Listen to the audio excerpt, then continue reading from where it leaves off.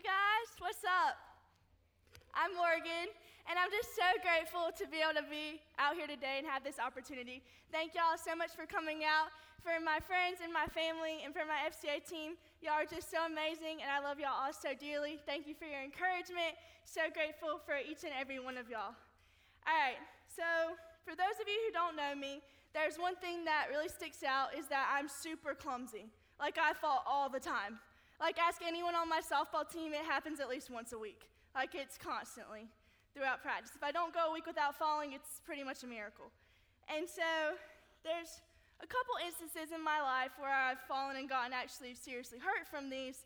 And my first time, or that I've been injured, was probably when I was about 5 years old. I was camping with my family, and I went to go get something from the tent, and I came back and tripped over a stick or something and face planted into a picnic table, just boom. And my 2 front teeth got knocked out, broke, they turned black, it was a whole ordeal, but I ended up being fine. Another time was when I was probably late elementary, early middle, and I was learning how to catch a softball for the first time. And so when you catch a softball, there's forehand and there's backhand. And I really struggled with backhand for a long time. And so my mom was trying to teach me how to catch it backhand. And to help me out, she said, why don't you just go ahead and start with your glove on your backhand? And so I trusted her, so I did. But then when she threw it at my face, I just knew it was going to come to the glove, and it didn't. And it ended up hitting me in the face, and I had a bloody nose. I was screaming, and I was really upset. And my mom comes up to me, and she's like, Morgan, why didn't you move your glove? And I was like, you told me that you were going to hit it to my glove, and I trusted you. And she's like, well, if it's coming at your face, you got to defend yourself. And I think that's where my trust issues lie from now on. But I'm just kidding. I love you, Mom. And my last time, I've tore a couple ligaments, muscles, things. And I broke my kneecap a couple of times.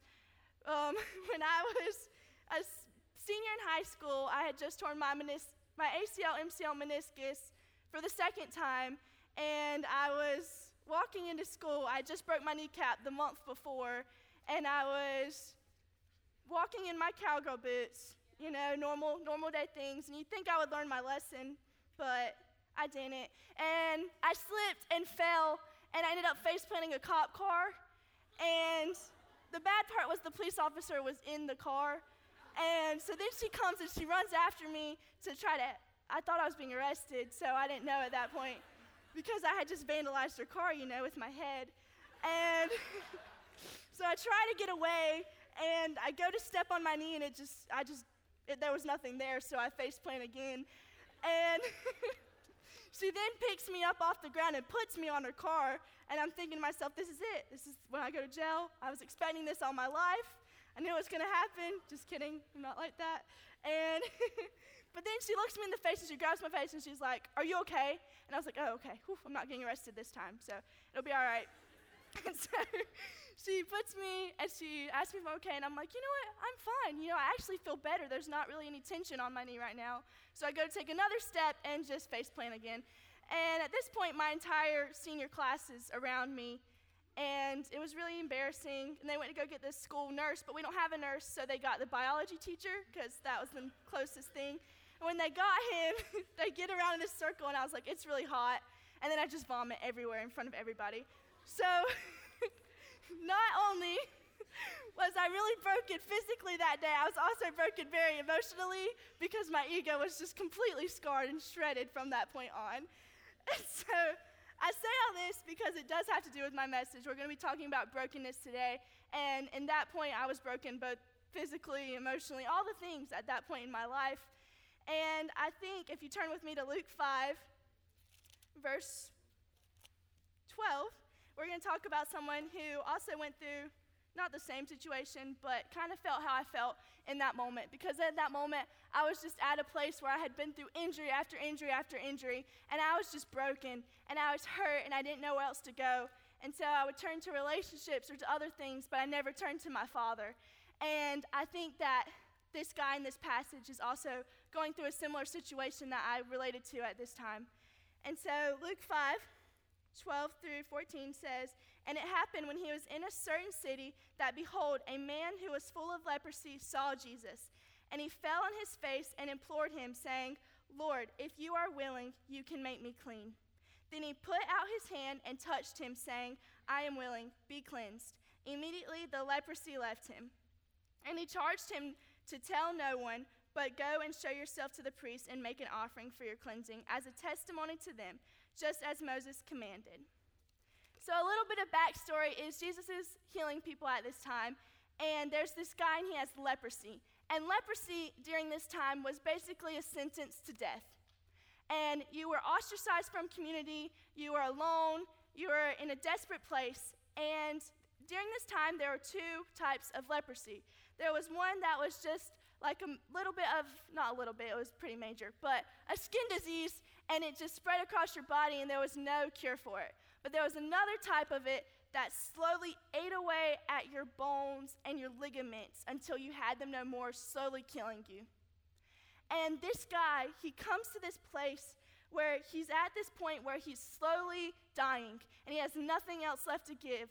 He's been ostracized from community. Nobody wants him. He's had to leave his family. In the Old Testament, it talks about how people with leprosy were placed in these communities with other lepers and people who were who were looked at as different during this time.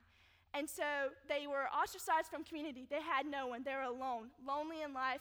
I mean, think about it. You're at this point in your life and you get this disease. You wake up with this spot on you one day, and then all of a sudden you're just cut out from society. You have no one. You have no family. You have no friends. You have no relationships anymore. Your kids aren't your kids anymore because you can't ever see them. You're just cut out and you're slowly waiting on your death. And this is where this guy was at during this time. He was slowly waiting to die. And what's significant is he goes to Jesus because he realizes he has nothing else left.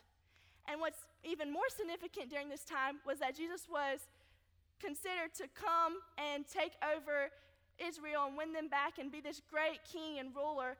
And the religious leaders at this time not hated, but they looked down on people with leprosy. And they cast them aside and they mocked them because they considered it the sin disease. Because this meant, in the Old Testament, a lot of times when people would disobey God, sometimes God would strike them with leprosy. So they thought this was the case for every person. And so they thought this man had done something wrong, and that was the reason why he was sick. So not only are you cast out from community, you're cast aside from everybody, they also say that it's your fault. That you didn't just have bad luck, this happened to you because of your sin. And everybody mocked you and made fun of you. And then he goes to Jesus, the most religious leader of them all, and he bows at his feet, and he says he falls on his face. And during this time, falling on your face represented worship of a deity, which means one God. So not only does he go to God, even though it might mean he might be mocked and he might be ridiculed and people might look at him differently, he still goes to God. And he falls at his face and he acknowledges that he's the true Savior and that he's the Lord of his life and that he is the only one that can heal him. And you see, I was at this place where I was in desperation. I felt like I had nothing because I had made softball my entire life. And I had depended on my sport to get me through and to build those relationships. And when I didn't have softball, I turned to other things instead of turning to God. And then when that was taken away from me, I felt like I had nothing else. Until I had to acknowledge that God was the one God and he was Lord over my life. And it was in that moment that I felt peace and understanding, and I was grateful for the circumstances that had gone on because I knew that when I surrendered my brokenness to God, then he has it completely. And what also is super significant about this passage is that when Jesus heals him, he touches him. I mean, he had leprosy, this disease that if you got close to them, it would spread, and it could go to the people, so people had to stay at least 6 feet apart from this person, kind of like COVID, you know? And so, but Jesus touches him, knowing that, I mean, he's not going to get sick because he's Jesus, but knowing that how people would look at him, he touches him. And this shows how much he cared. Like, Jesus cares about us. Do y'all realize that? The creator of the universe sat down and he touched a guy who was ridiculed and mocked and probably hadn't had touch in probably months, years. It doesn't say how long he's had leprosy, but he touches him. Why does he do that? To show that he cares. Jesus cares for you, and he wants to take your brokenness and he wants to just pay that sin for you. And to do that, you have to acknowledge him and you have to believe in him. Because when you do that, he'll take your brokenness and he'll make it something beautiful. And you see, a lot of us today are in this same place where we've been struggling and we have this brokenness and we had something go on in our life and we never surrendered it to God. You see, we held on to it for so long and just went to other things like drugs, or we went to alcohol, or we went to sex, or we went to relationships. But the sad part is, those are things, except for the relationships, those are people. But those are things. And God and things are non-existent. But God is existent. God is life. God is the creator of life. So we're going to things that can't give us life because they're not the creator of life. Only the creator of life can give us life. And then a lot of times we go to people to fix our problems. When people can't fix our problems because people aren't God. People are imperfect. They're sinful. They're blameless. They have messed up. And so we can't go to them because they'll fail us every time. Yes, community's great and community's awesome, but in the end, they can't carry our burdens for us. Only God can. And I think that this is what a lot of us do. We go to people to carry our burdens instead of going to God. And some of us need to make that right relationship with God where we surrender our hurt to him and our brokenness, and he'll heal you from it and he'll make it beautiful. There's another passage in Scripture that I like, and it's in 2 Chronicles 33. And it tells about this guy, and his name is Manasseh. And he's the king of Judah during this time. Judah and Israel are split. And they're in a war, and Manasseh's evil. I mean, he worships other gods, and he's over witchcraft. He's trying to get witchcraft into the country of Israel, or Judah, sorry. And so it says God goes to him, and he denies God. He denies God, but still God chases after him and allows him to be kidnapped by the king of Assyria. And if y'all know anything about Assyria during this time was the country, or, whatever, that would go, and they were pros at torturing people. Like, they would literally rip people apart. And it says that they captured him with hooks and held him with hooks. And it was in this place where he was in this jail, this place of desolation, being held by hooks, that he cried out to God and God answered him. I mean, this evil, wicked king who had completely turned God's nation astray, God still wants him. Like, God still wants y'all today if you don't have him. And even if you have brokenness and you are saved, he still wants that brokenness. And there's another person in this passage that we can also relate to, and these are the Pharisees. In Luke 5:17 through 25, I'm going to read it to us, if I can find it. It says, "Now it happened on a certain day, as he was teaching, that there were Pharisees and teachers of the law sitting by, who had come out of every town of Galilee, Judea, and Jerusalem, and the power of the Lord was present to heal him." I'm going to skip down a little bit. To verse 21, it says, "And the scribes and Pharisees began to reason, saying, 'Who is this who speaks blasphemies? Who can forgive sins but God alone?'" And so during this, a little bit of backstory from the in-between is when there's a paralyzed man and his friends are bringing him to Jesus, and we'll go into that a little bit farther down the road. But these Pharisees are like, this guy can't forgive sins, only Jesus can forgive sins. And y'all know what's sad? They say that Jesus is speaking blasphemies. When strikes me so obvious because Jesus is standing right in front of them, and yet they don't even recognize him. I mean, the person that they had studied their whole life, they had to memorize the first 5 books of the Bible, the Torah, to able to be a Pharisee. They were the most religious leaders of this time, and yet they didn't recognize the Lord and Savior when he was standing right in front of them.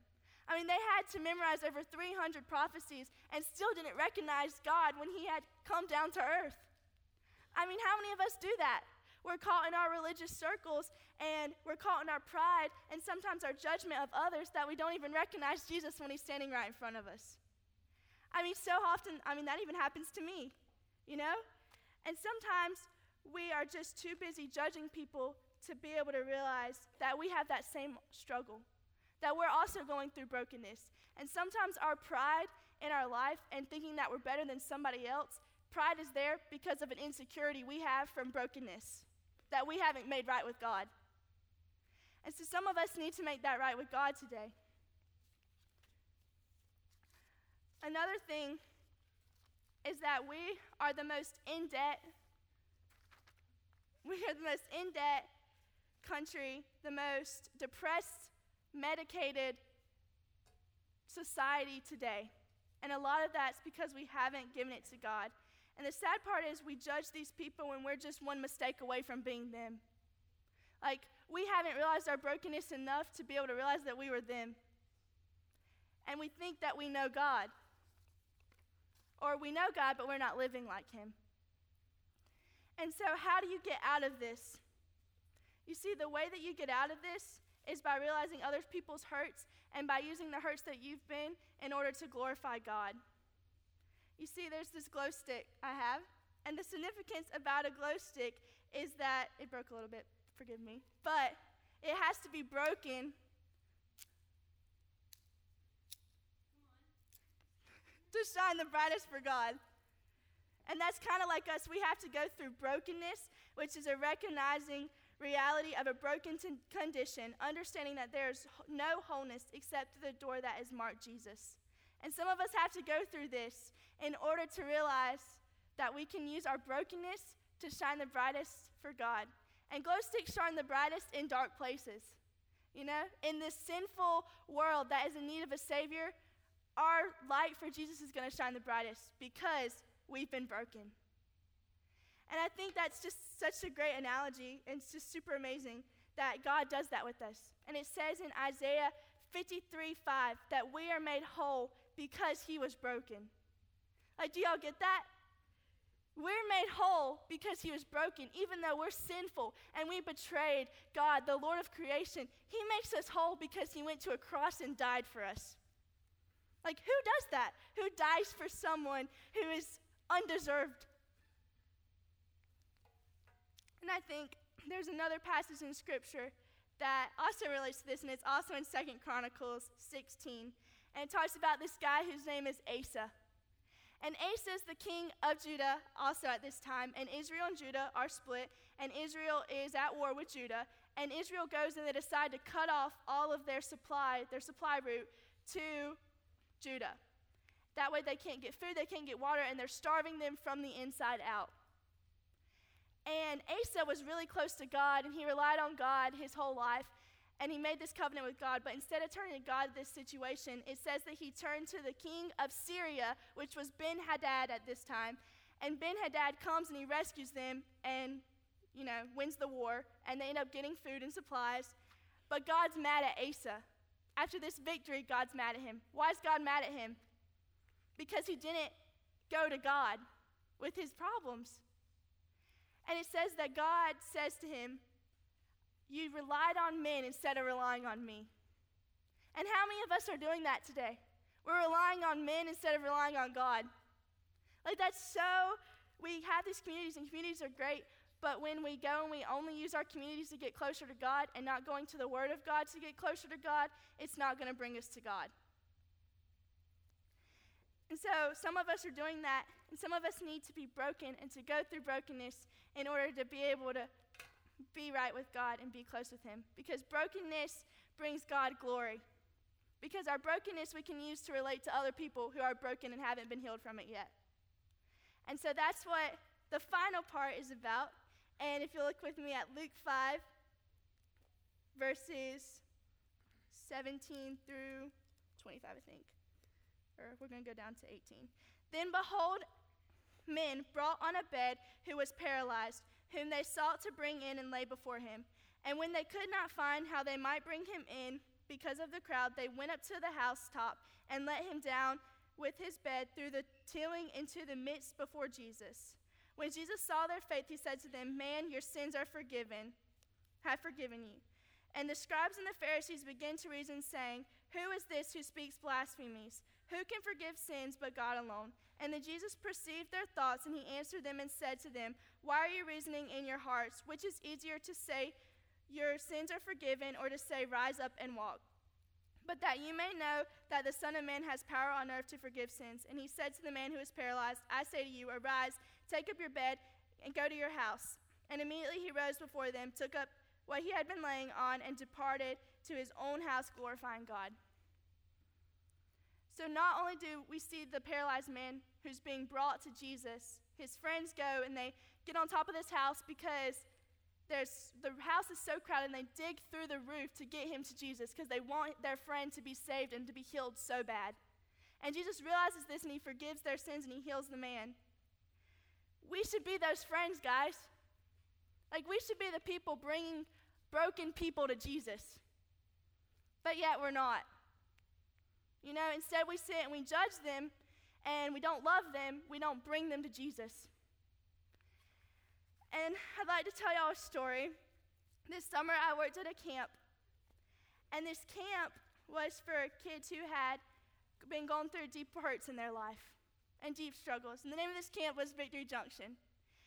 And at Victory Junction, we did this thing called Wish Sticks. And at the end of every week, these kids would write on the wish sticks their wishes. And at the end of the summer, we all got together and we read these wishes out loud. And it was heartbreaking, but it was also sweet. I'll tell you that in a minute. But some of these wishes on these sticks would say stuff like, "I wish that I could walk," or "I wish that I could talk." "I wish I could have friends." "I wish I could have my family not being divorced." "I wish that people loved me." "I wish my siblings cared about me." Like, just broken, heart-wrenching things. "I wish my mom didn't have to die." And it breaks your heart, and all of us are crying. But then occasionally in there we'd get a stick that would say something like, "I wish that I never had to leave camp." Or, "I wish that I could have friends at camp like I have here." Or, "I wish I could have friends outside of camp that I have at camp." And "I wish that I could take camp with me everywhere I went." "I wish I never had to leave." Why? Why do these kids love camp so much? And our camp director would tell us that the same dirt at our camp was the same dirt at Disney World, at everywhere else, that the dirt didn't make the place special. You know what made the camp special? The people. You see, we are the people of Christ, and we have this opportunity to go heal a broken world and make them feel special. But yet we don't do it. And the way that we made them feel special was we related to them about their brokenness. And some of us today need to get right with God about our brokenness, and we need to realize our brokenness. And not only do we need to come to Christ, we also need to go to others, and we need to help them with their brokenness, and we need to bring them to Jesus. Because only Jesus can heal our pain and our hurt. Only God can do that.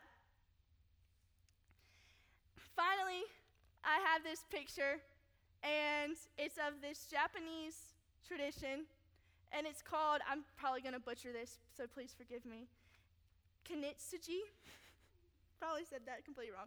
And basically what this is it is a Japanese art of putting broken pieces of pottery back together with gold. So what happens is, usually when you break something, you throw it away. It's garbage, it's trash.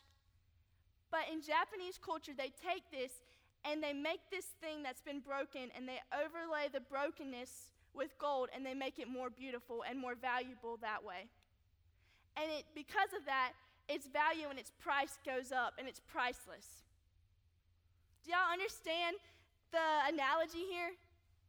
Like, we are broken people, all messed up and in need of a Savior. But God, who is perfect, gold, which is pure.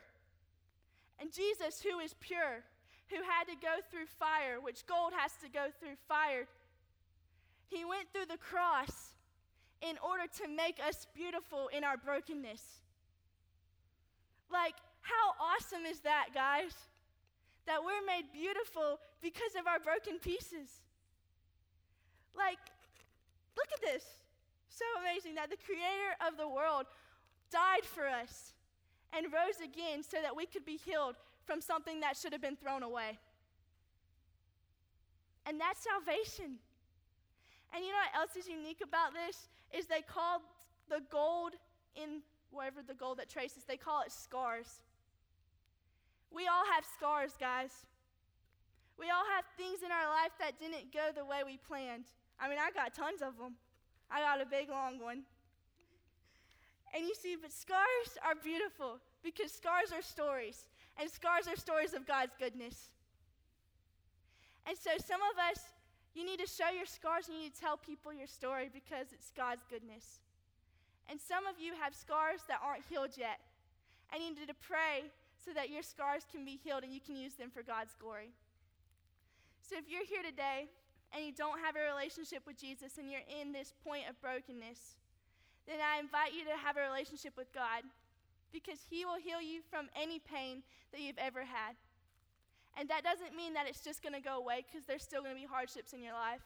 After I broke my knee, I got a knee infection. I had some issues with my kidneys. I've had a lot of other things happen. But the difference is I had a Savior to walk through it with me. I had God to be there with me and walk right beside me. I didn't do it alone, and now I can use that to glorify him even more. And some of y'all need to tell your stories of your scars. And so I'd like to end with this. What do you have in your life that you haven't given to God? What brokenness are you holding on to? And if you aren't holding on to that brokenness, are you using it for God's glory? And what are you going to do with your brokenness to lead others closer to him? Let me pray for y'all. Dear God, thank you so much for this day and this opportunity. I hope that you'll just help us to realize the beauty of our brokenness and how you mend us back together, God, and you make us beautiful. And because of that, we can be a light for you to everyone we encounter. How great and how awesome and how good you are, God. And I pray, and I'm so thankful for the cross and how you bore and you were broken for us so that we could be made whole. And I pray that if there's someone in this room, God, that doesn't know you, that they'll come to the right relationship with you, God, today, and they'll believe in you and they'll surrender their struggles and their pain to you, God. And I pray that if there are some of us that aren't using our brokenness to glorify you, that you would just help us to realize that and use it for you more often, God. I thank you for this day, and I thank you for all of these people and how special they are to you, God, and how you have an amazing plan for their life. And I pray that you'll just use them in great and mighty ways to impact the world, that you'll set us on fire for you, and help us to have a great rest of the day.